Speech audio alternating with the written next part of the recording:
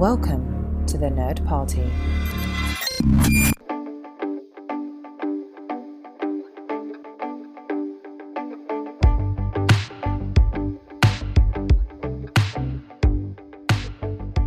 Welcome back to Throwback Paperback. I'm one of your hosts, Asia Bonilla. And I'm the other host, Charles Sheeland, and today we're covering the second Enchanted Forest Chronicles book, which is Searching for Dragons, and that takes us halfway through the whole series. For anyone who is new to our show, we're a podcast on the Nerd Party Network. We're best friends, and we read and reread young adult books from our adolescence and share them with each other. This was suggested by Charles, and I'm actually kind of enjoying it, so wow, I never thought I would. Well, I win. Ta-da. What do you win? Just for recommending something that you would enjoy. Well, yes, I have been enjoying it, but I'll just go ahead and give a quick summary. It's pretty brief today, but we meet Mendenbar, who is the king of the Enchanted Forest, and he's having trouble with a burned out patch of the forest, so he goes to talk to Kazul, which from our last book, she's the new Dragon King, and so he goes to talk to her because he wants to investigate it. He doesn't know what's going on.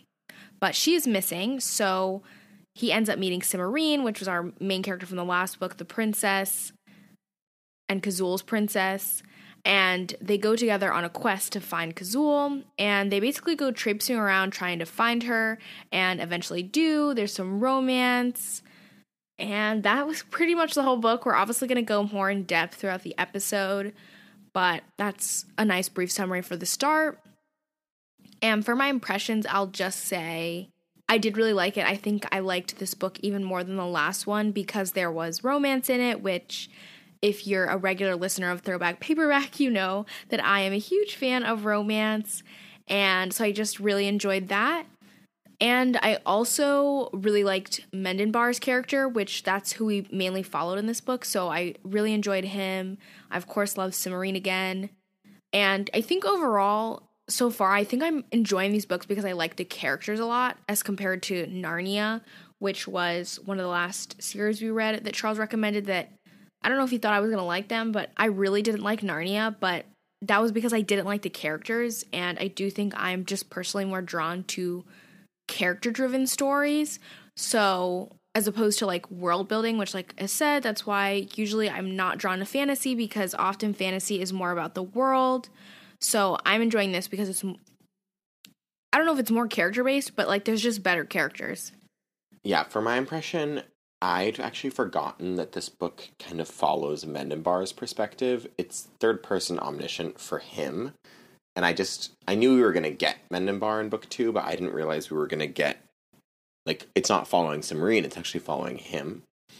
And I really enjoyed that because I also agree with you. I think Mendenbar is a great character.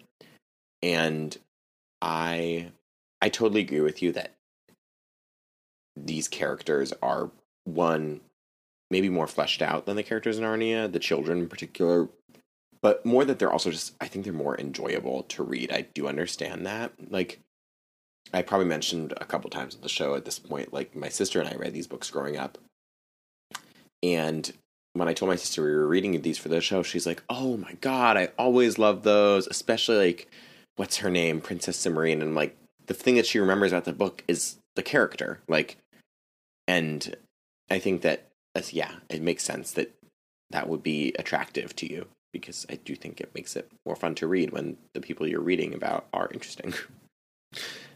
And, you know, so my talking about Mendenbar is a perfect place to start.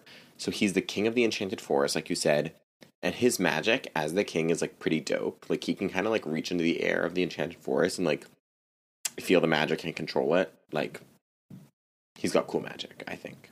Yes, I did think that was super cool how they established his magical ability coming from being the king. Like, kind of once he fulfilled that role, he gained the magic. I, like, liked that explanation, and I liked how it was described, how he used the magic. Like, he could kind of see it almost, like, in the air, and he could access it.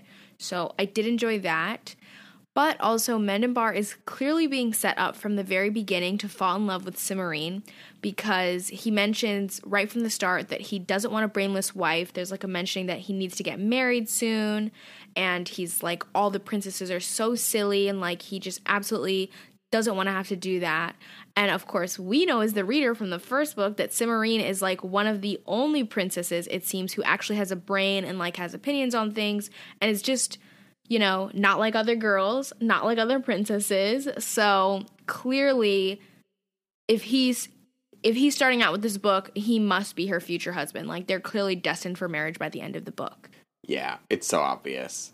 I mean, it's so obvious, which I don't mind. I also like that there's no conflict in it. They like each other. Easy. Yeah. But that's me jumping ahead.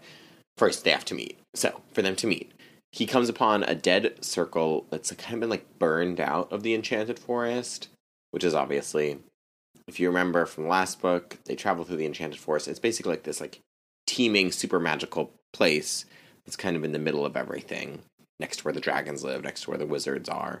And it's full and it's very alive. It's a forest, and like there's like a circle that's basically like completely dry and burned out, and that's basically going to lead him to go talk to Morwen, who's going to lead him to go talk to Kazul to get answers about it, because he finds dragon scales in the burned out area.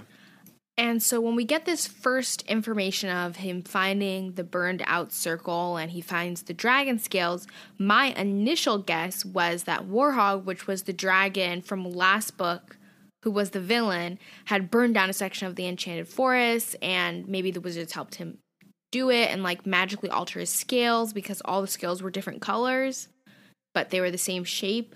Which I think was a really good guess. It wasn't quite right, but I do think it was a good guess.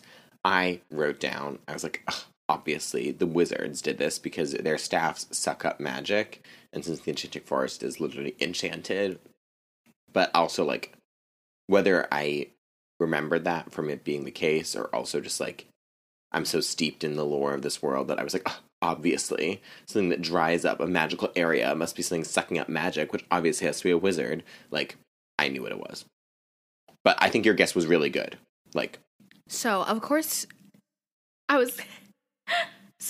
Charles got it right and I got it wrong.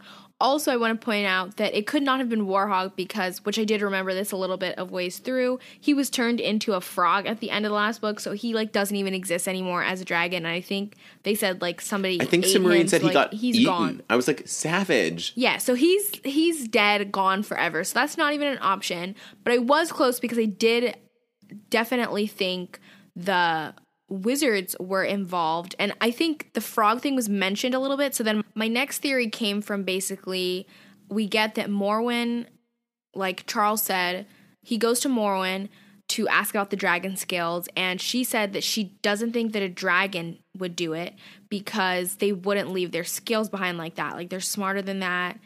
And that was when my next theory was, I thought that maybe the wizards just took Warhog's scales. Like, since they worked with him for a long time, they could have had some of his scales left behind.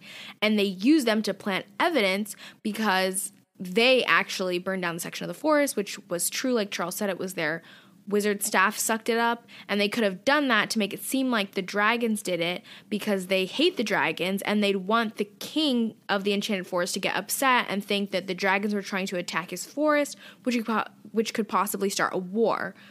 So they like are just basically trying to stir up trouble, which kind of ends up being what it was. Is correct. It's totally true.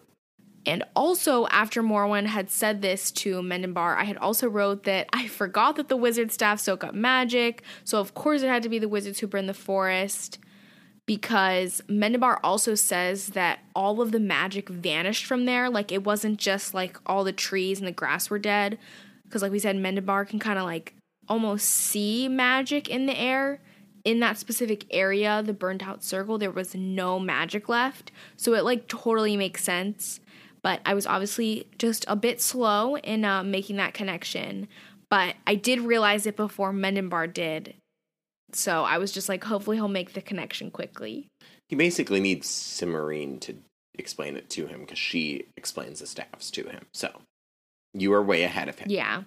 So he does actually figure it out, though, like I said, because of Cimmerian, because Zeminar comes and basically threatens Mendembar, which he did this to Cimmerian too. And I was like, boy, maybe find a different strategy to get what you want. Like, don't be so ominous all the time. Like, maybe people would trust you if you weren't so, like, sketchy. Anyway, so he kind of threatens Mendembar, and Mendembar's like, well, that was suspicious. And then he goes and... I just have to say, the fact that Zeminar, these wizards, they just come and, like, openly threaten people, and they're in no way punished for these things. Like, I know in the last book, with everything that went down, like, obviously Warhog the dragon, like, he wasn't punished. He just, like, stopped being a dragon because he wasn't acting like a dragon. Like, I guess that's some sort of... It's like a dragon magic rule thing. Like, it wasn't even the dragons. Yeah, that's it was like a dragon rule. But as far as the wizards went, they kind of just, like, got away with it, which I think Azul said, like, she didn't want to start anything because, like, it wasn't like they could necessarily prove it. I can't remember, but, like, she didn't want to stir up any more trouble. Well, I was thinking about that because I also thought about that, and I thought about it as a kid, too. But they kind of glance off of it. Cimmerian basically says the dragons didn't want to make a fuss about it because they didn't want to...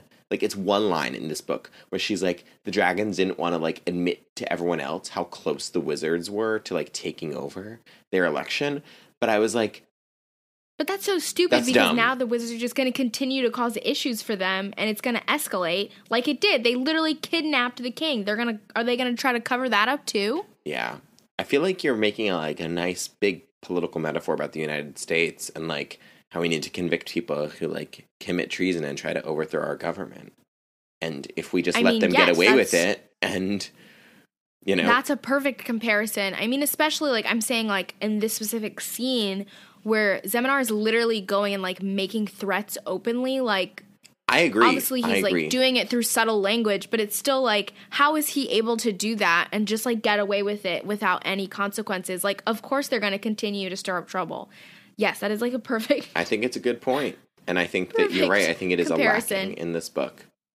And I noticed it as a kid, too, because I was like, can't we just, like, punish the wizards? Like, they just, like, basically tried to have a coup in the first book. And now they basically almost successfully pulled off the coup in the second book. So I think it's a great parallel. So, anyway, Zeminar. Super threatening, super suspicious, probably should be put behind bars. # lock her up.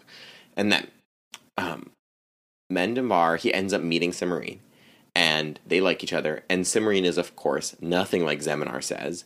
And so Mendembar is like, well, if his judgment about Cimmerian was wrong, his judgment probably was wrong about everything. So the wizards are up to no good. And Cimmerian kind of nudges him there, but she doesn't even, like, come out and be like, I hate all wizards. Like, she just explains, like, this is my interaction with them.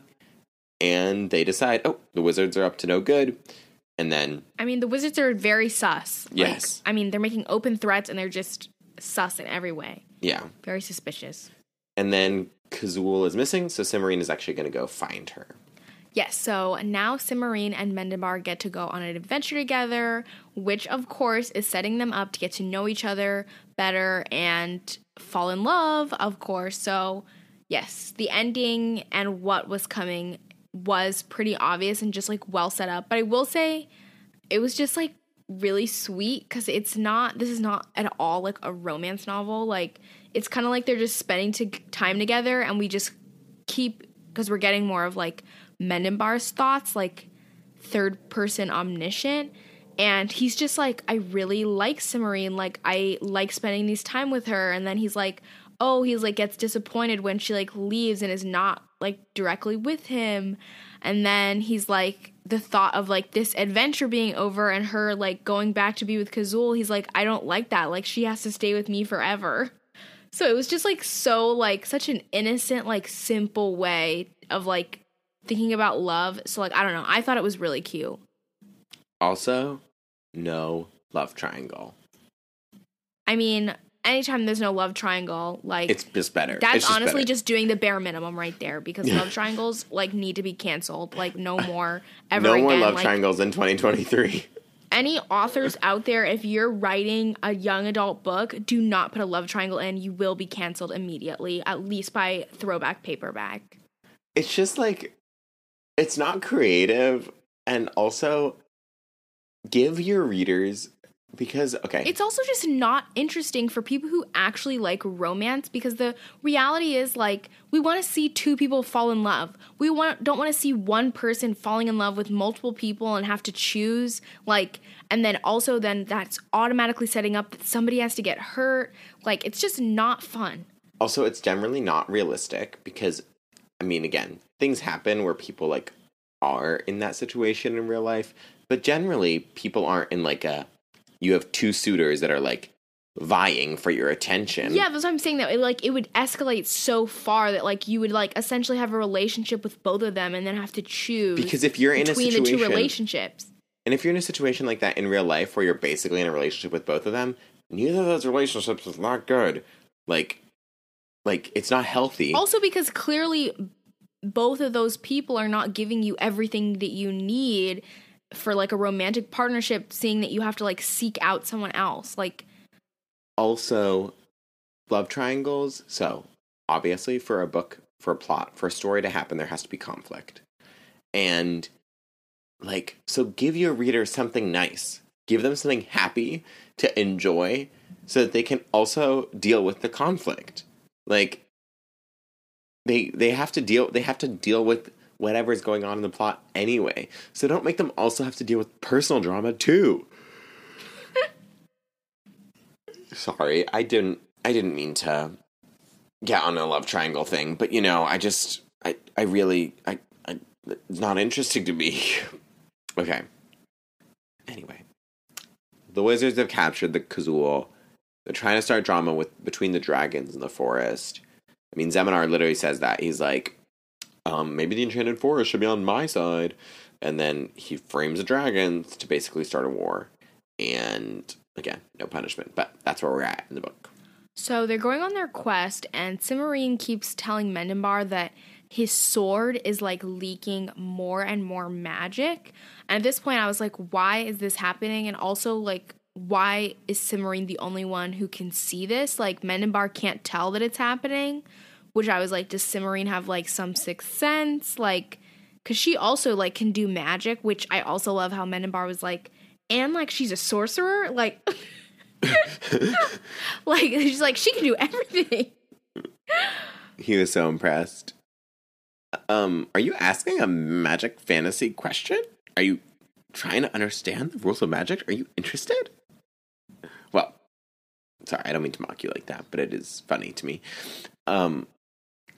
The explanation we get later on is basically that the sword is linked to the forest, and because he's not in the forest, it's kind of like beaconing magic. I don't think it's just Cimarine, because Telemaine says he can see it later too. I just think Cimarine's the only person around. Yeah, I got that. They did explain it later in the book. I asked this question way early on when she first mentions it, but I guess it did, like, serve a purpose, because she was also saying how since his sword was leaking magic, it was almost like drawing attention to them. Like, it was almost like a beacon. Like, yeah. I thought of it like kind of like a flashing light, basically, that was, like, sending out, like, anybody who's involved with magic would, like, know, because this sword is just, like, sending out echolocation. It's like, oh, look at me, I'm right here, I'm not where I'm supposed to be.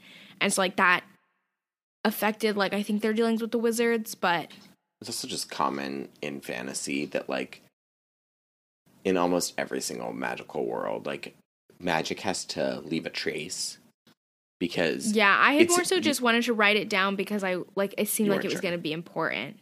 Yeah, I mean, I think it kind of, like, goes back to, like, how at the end he basically sets up that he sets up the spell where as long as the sword stays in the forest, wizard staffs won't work, which he kind of sets up at the end. Which is important that the sword is linked to the forest. That is important for the next few books. But I think that it's just, this is me being a fantasy nerd, but, like, for fantasy books to work, there have to be, like, repercussions for magic. Like, it can't be, like, universally, like, you can't be able to get away with it all the time, because otherwise it makes, like, everyone too powerful and too, like, it just makes everything too easy. Like, for example, in Harry Potter, like, it's very, like, spells leave a trace. And so if you know how to look for that trace, you can figure out who cast the spell or when they were cast or what it was looking for, or stuff like that. Like, it's just that it can't, or, some, like, a lot of fantasy, like wizards or whatever, it'll take, like, life force or, like, energy from them to cast their spell, so they have to, like, recover afterwards. And I think this is, like, it's like a beacon. I don't know. Maybe I'm just getting a little too analytical. I could probably write a whole dissertation on, like, Yeah, you kind of lost me in the middle there. I stopped listening. It went a little well, too that was in-depth. your fault. But thank you for that explanation for our listeners. I missed it, but, I'll catch it again when I edit the episode. You're welcome. So, it's the usual quest. Flying carpet, snakes. I hated that scene. I forgot it was in there, and I hated it anyway. Oh my gosh, I totally forgot about that. It was awful. I totally forgot about that. I mean, They, like, all the kill flying snakes carpet, for 20 minutes. They did. They really did kill snakes for, like, they just kept saying, they just kept coming. I mean, all I got from that scene was at the end, like, Mendenbar was like, I hope she's good with the sword. Of course, Cimorine was good with the sword. And afterwards, she, like, had a bunch of dead snakes around her, and he was just like, wow, that's hot. Like, that was the translation from the fantasy. Wow, But that's not hot. what it said, but that was the translation I got. And then they meet Telemane, who's a magician, and he wants to join them. Favorite character. And really, I thought you would think he was annoying. He's so funny. He's like the comedic relief. Yeah. And so they meet up with Morwen, too, and they're going to go confront the wizards. And I just want to say this now, in case it happens later. Do you sense Morwen Telemane romance?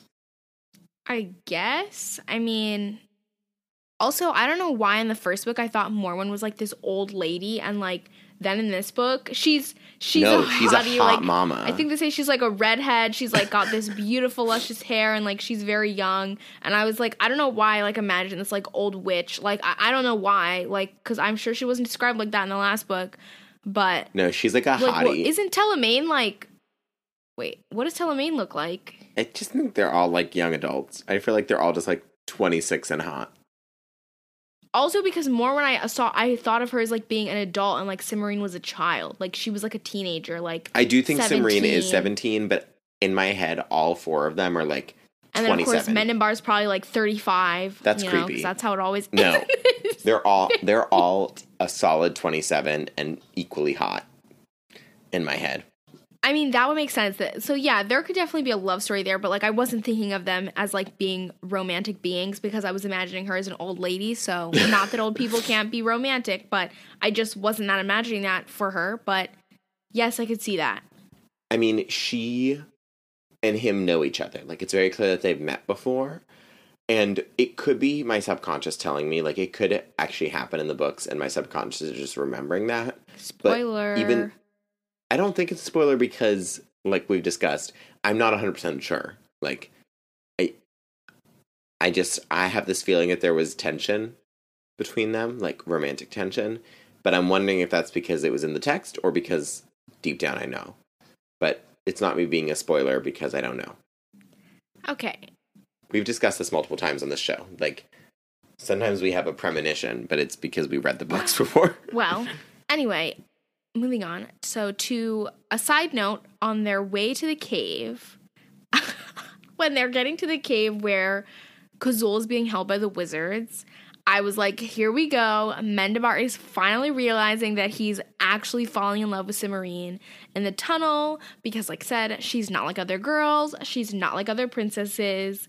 And she, like, touches him to, like, make sure he's okay. And, you know, his, like, heart skips a beat. He passes out. He throws up. He's like, oh, my gosh, this is the best thing in the world. Never take your hand off of me. That was a direct quote from the book. It was not. If Throwback Paperback had merch, I think she's not like other girls. She's not like other princesses. It would make a great sweatshirt. I think that would be incredible. I think that would sell really well, too. She's not like other girls. She's not like other princesses.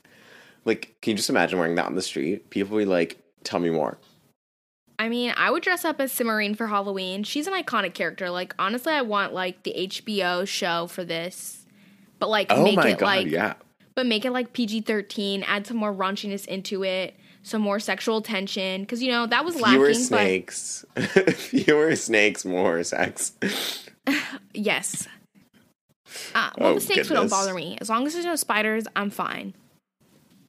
What has our podcast become? God, let's Anyway. throw back to what was that book? The second book, Secrets of the Immortal Nicholas Flamel, when Charles is like, there's not that many spiders, and they literally have, you know, flashback, trigger warning to anybody who doesn't like bugs or anything. You might want to skip the next 20 seconds, maybe 30 seconds while I explain. You want to skip all of our episodes on the sorceress? But there is a scene in that book where, like, one of the main characters, a lady, she literally, well, she's, like, best friends with a huge spider, like, giant, like, I don't know, the size of a bear. Bigger than that, like, size of a giant. No, the size of a house.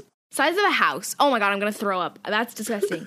And this, like, house has a whole bunch of babies, and, like, there's, like, 5 million spiders on this island, and like she kills a bunch of them, and then she's like literally wading through their dead carcasses like in bare feet. Her toes, they're in between her toes and all her cracks and crevices.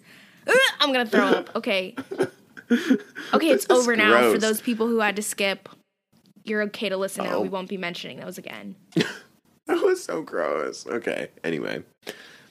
The team successfully melts the wizards. And they free Kazul. And it was easy, unsurprisingly, because this is a kid's book. And also, the wizards are just so dumb. Like, they're literally, I mean, that's where, you know, it's like a children's book that, like, they're not even evil. Like, they're not actually evil. They're like, it's like in Scooby-Doo, like, where they unmask. Like, they're just so easy to catch. Like, well, also, you gotta wonder, and again, this could be a premonition too, but I'm like, are the wizards ever gonna figure out a solution? Because this whole melting them with soap and lemon seems to be working real well. And I'm like, if I was a wizard and I'd seen myself or my son or literally anyone I know, but mostly myself, get melted, you know what? I'd be like, number one priority before we try to commit any other treason, figure out a way not to get melted. Because I feel like they need to put that's like get some waterproof clothing on or something. But I feel like I guess it's not a number one priority because it's not permanent. It's always temporary. It's like unclear how long it takes them for them to come back, but like it's not like they're killing them. Like it's kind of like they're like knocking them out for like a couple days or something. I know, but every plan you make could get destroyed. Like everything they try to do, as long as they just get melted, who cares what they do?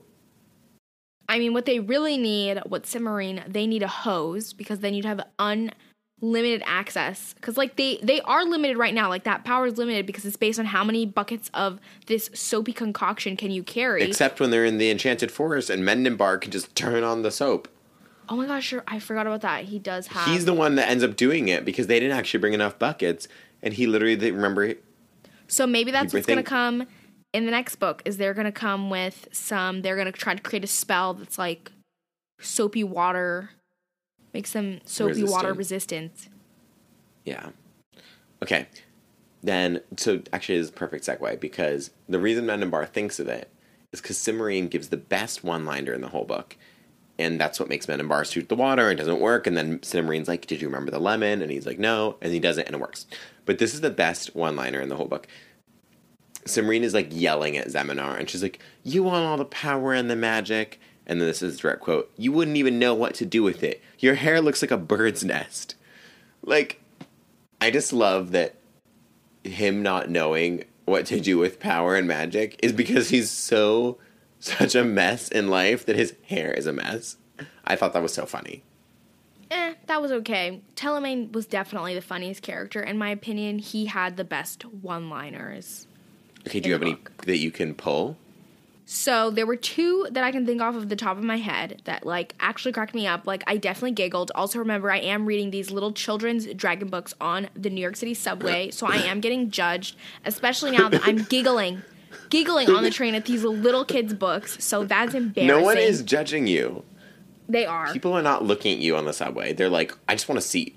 Anyway, so the first one I don't have any of the direct quotes, but basically I think Well, Telemaine, part of his character, so he's a magician, and his, like, whole thing is, like, he wants to understand how all magic is. So, like, a big premise of his character is he's constantly, like, can you do that again? Like, please explain. And, like, he talks in this really, like, intelligent language that, like, no one understands, and then he has to, like, break it down in layman's terms. So, that's, like, a premise for that. And I think it's, like, when they're with Jack to get the carpet fixed, and basically, Cimarine, you know, was like, we need to get going because, like, Kazul and Telemaine, I think, is talking to Mendenbar about something, and he, like, wants him to show him something again. And Cimarine's like, you said that we were going to do this, and he's like, do you ever stop interrupting? Like, it was just so random.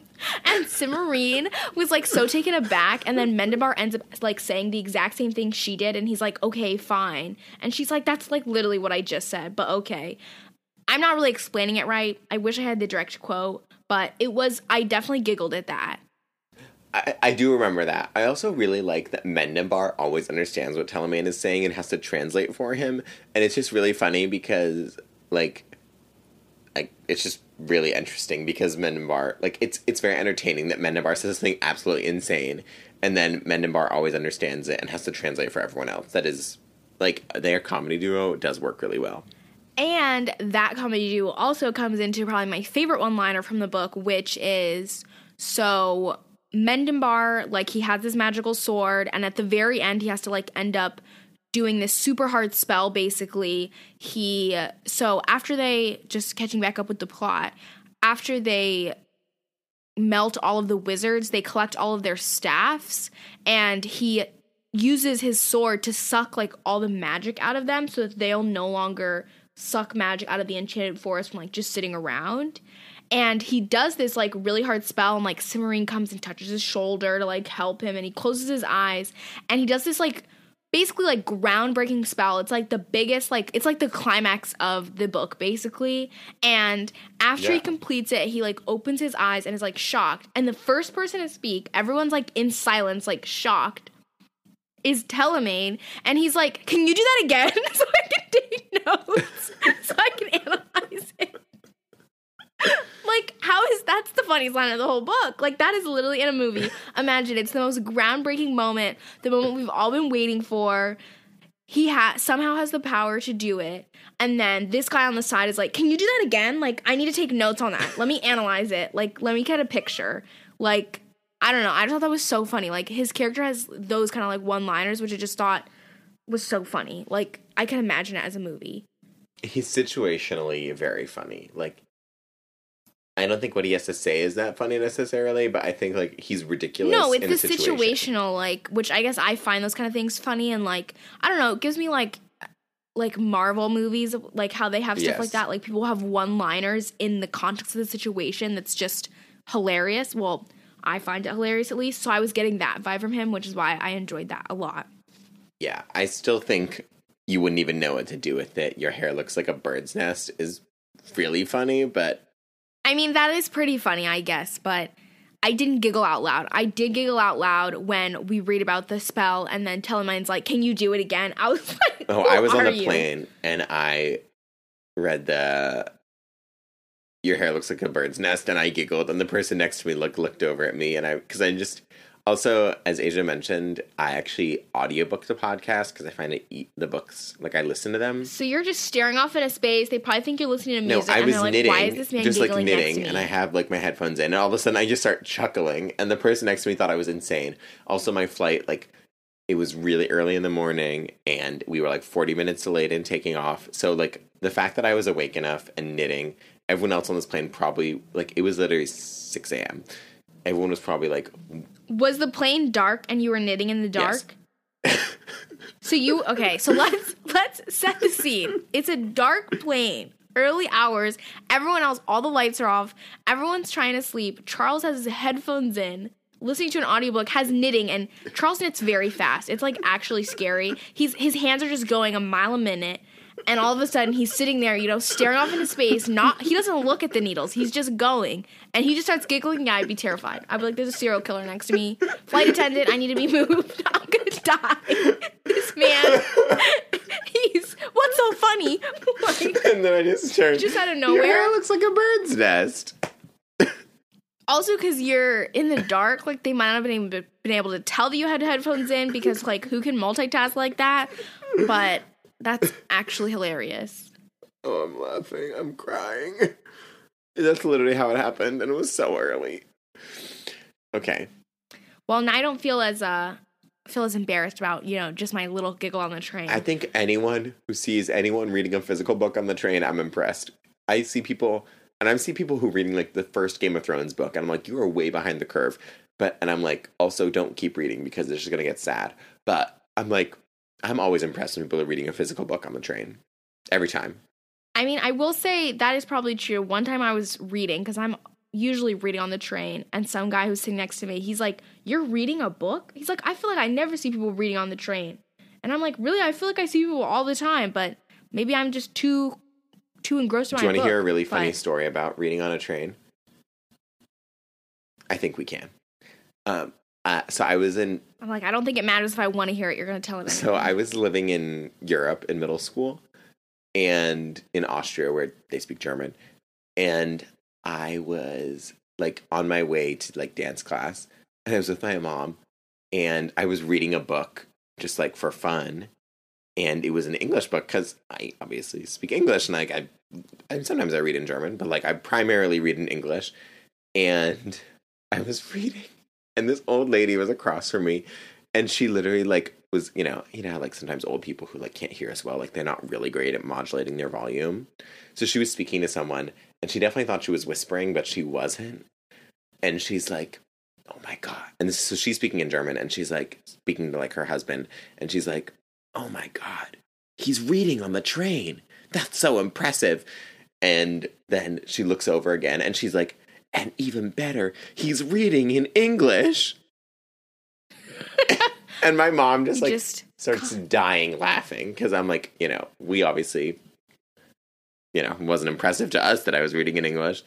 But anyway, but because of that story, I literally, anytime I see anyone reading a physical book on public transportation, I'm like, good for you. You're doing better than I am. Says the person who's sitting on the train listening to an audiobook, knitting, and probably having a conversation with someone at the same time. I take my headphones out when I'm having the conversation.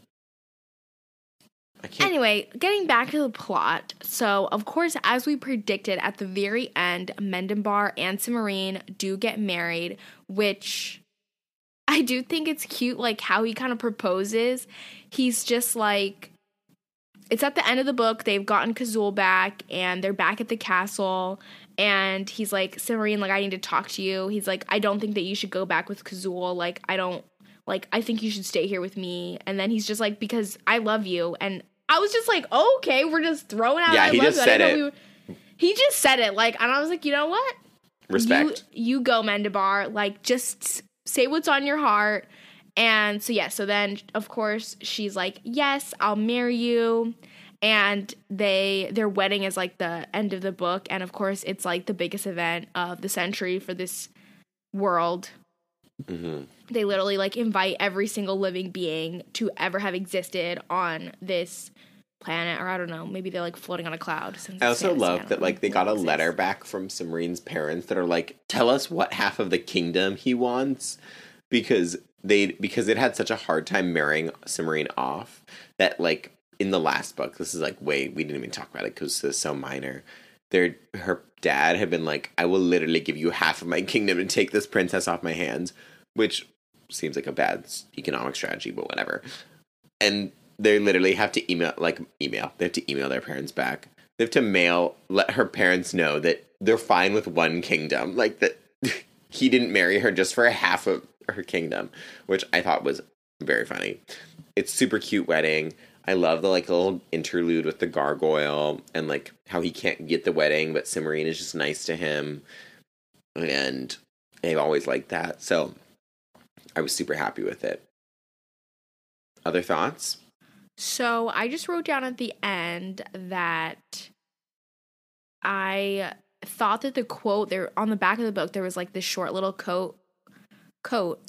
quote that I felt really summed up the story. And it just says, kidnap a dragon? How daring. How stupid. And I feel like that sums up the whole plot, because basically it started with Kazul is missing and it's obviously the wizards, and, I guess they did hold her for, like, a few days, but, like, how stupid. Literally, they did all that, and they still got melted with soapy water. Like, what was even the point?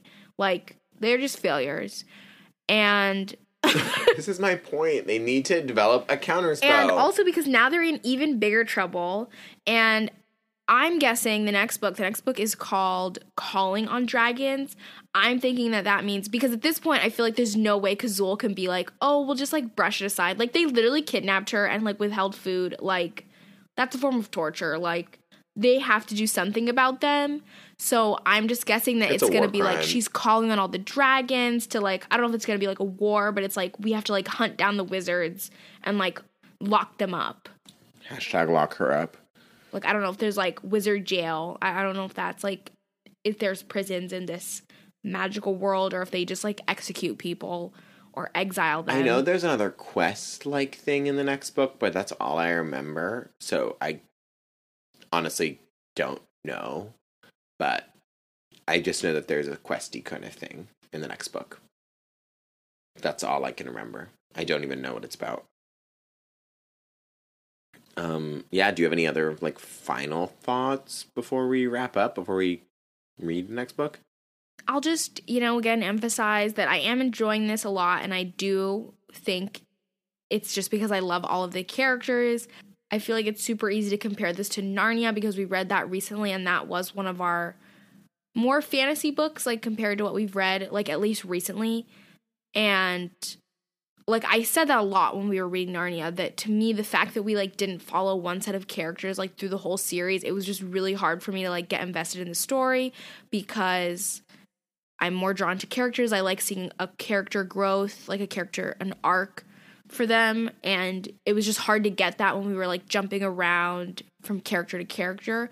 Whereas here, even though we got obviously introduced to other characters, like, Cimarine was still, like, a huge part of this story, and I also just think I just like these characters better. Like, honestly, like, in Narnia, I just really didn't like the characters except for the main Pevensey children, and they were only in a couple books.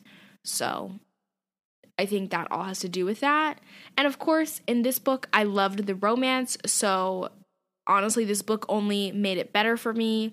Like I said, I think I actually like this book better than the last one. So I don't know if the next book will be able to top this because, they're already married. Like, I don't know. I guess maybe we're going to get some Morwen and Telemaine romance possibly. So maybe that'll do it for me. But we'll see. So yeah, I'm enjoying it. I'm enjoying it as much as I can. It's still a children's book. At least I can promise you there's not going to be, like, marital trouble, which is nice. Oh, I wouldn't be expecting that for a children's book. You wouldn't be expecting divorce. Anyway, but actually, we hate each other and we married each other too young. I agree. I totally agree. The characters are just very enjoyable. But I will say, what's Aja's favorite book? Twilight. Who's the main character in Twilight? Bella Swan. Is she an interesting character? Not at all. But that's true, but I like Twilight because I like the romance of Twilight, and I will say I like the world in Twilight. Or not even like the world, because I like the vampire stuff, and, like, even the werewolf stuff. It's very interesting. I like Bella in book 4. But I like the world as it has to do with the characters. Like, I like the Cullens. Like, I like getting the story on each Cullen character. I like hearing about what is the tribe called? The history of like, the werewolves and stuff, like, their family. Like, I thought all that was interesting, but it was still in relation to the characters. Like, I like how in Eclipse, like, we get Rosalie's story, we get Jasper's story. Like, it wouldn't, to me, like, if we would just read, like, how we read our bonus episode on the Short Second Life of Bree Tanner, like, if Twilight would have just been about the world of vampires and we didn't follow, like, one set of characters for a couple books, like, I wouldn't have enjoyed it as much. Like, I just wouldn't have. Because as interested as I am in the world, like, I still, like, for me, I enjoy stories because I enjoy watching characters, like, specifically. I'm just teasing you. Also because, Bella Swan is a kind of garbage character. But I do agree with that. 4. Bella Swan is a basic character. She's not that interesting. Yeah. I do think that, like, she has a lot of growth. And also, Bella, like, I do think that she, like, her desire to become a vampire makes perfect sense. And I feel like that's something that, like, people who have just seen the movies are, like, kind of just, like, just kind of like no Twilight for the hype. They don't actually like give her that respect. They're just like, oh my god, she just wants to be with her boyfriend forever. And I'm like, no, if you look at Bella's personality, like, she always... It all kind of, like, comes together in the end. And it makes sense for her. But, like, you know, she's always felt, like, completely in the background. Sorry, this is me going off on a tangent. Point is, I think Bella is... Because in case you forgot, we did turn Charles into a Twilight stan. He loves Twilight. He's already stated that that's his favorite series that we've read on the show. Not true. Of, like, things that weren't his. Yes, true. I think that is true. I clarified. Just like I said, I think my favorite series... Do you know what my favorite series is of the ones that, like, if you've suggested? The City of Ember? Yeah, probably. Boo. At least off the top of my head, I'm thinking. Lina, Dune, no. I mean, Lina, what did I call her? Lima Bean? It's gotta be. Your books, I mean, Mendenbar, I didn't even comment on it. I was really trying to refrain myself. But these fantasy books and just Charles Picks in general, the names are ridiculous. Like, what? I can't believe, like, that people don't love his Dark Materials as much as I do. I'm so excited for season 3. I'm, like, I guess by the time this episode comes out... Have you been watching the show? By the time this episode comes out, season 3 will have already started, and I will be there watching it. Oh, well, we still have to watch it. We still have to finish The Maze Runner. But his Dark Materials would maybe be... Well, no. His Dark Materials, that was the one where they, like, the polar bear, like, sliced open his flesh, right? That was that book. And also, I didn't like how it ended. It did not have a happy ending, and I do like a happy ending in books. Okay. Especially, there was romance at the end, and it did not have a happy ending. It was devastating. Anyway, It was devastating. So, you know, if you're not looking for heartbreak, don't listen to those episodes. True. Or at least not the last one. Truly heartbreaking. I'm not looking forward to seeing that in the show, but... Yeah, I, like, distinctly remember, like, I'm sure if you listen to it, I was angry, as usual. I was angry. You know, I don't really get upset. I just get angry. Okay. We've spent a lot of time this episode talking about other books, but it's just because we've covered so many, and we have that's how we came up with the idea for the podcast, was that we would talk about books that both of us had read and compare the books we were currently reading. So that's how we kind of came up with the show anyway. So, anyway, next week we're going to read book 3, which is Calling on Dragons. We're going to read the whole thing, so get with it, read along. And as always, if you have any predictions, theories, or questions, remember that you can stay in touch with us about anything on the Nerd Party website. Just head over to nerdparty.com/contact and select Throwback Paperback. You can send us an email there and get in touch with the network on Twitter at Join Nerd Party, or on Instagram at The Nerd Party, or Facebook.com/Nerd Party. And to find me, I'm at Asia Bonilla on TikTok and at Asia.Bonilla on Instagram. And we are approaching the end of our list of things that we have read before. So if you have any suggestions for any book series or single books, anything that you read as a kid, as a teenager, send it to us. Because we want to cover it. We want to cover what the audience wants to hear. Especially because we're thinking that maybe once we start doing, like, audience things, we'll be able to, like, read things just, like, in 1 week, because it won't be like one of us has a lot to bring from, like, the past to unpack it, so we might not have to do books. We might get to do one book per week, which I think is a fun pace for us. So we're going to go through books, and we want to hear what you guys, because also the listener suggestions, we've really enjoyed them, so yeah. Anyway, I'm at Seashells on Instagram if you want to send the suggestions to me, because I'm your favorite host. If you enjoy our show, make sure you rate and review it. You know the deal. Share it with people that you like. Share the Divergent episodes with your enemies. And check out the other podcasts. No, specifically Inkheart. Divergent can be with, like, your frenemies, I would say. Inkheart is for your true enemies. No, we already said. Make them read Inkheart. Yeah. Make them read Inkheart. That's for your true enemies. Tell your true enemies that Inkheart is your favorite book and that you want them to read it, because that's torture. And check out the other podcasts we have on the Nerd Party Network, and subscribe to ours so you don't miss us next week. Yes, hit that subscribe button and have a good one. We will see you next week.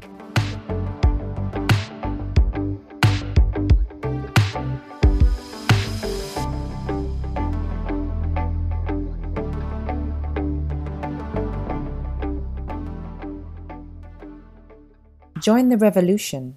Join the Nerd Party.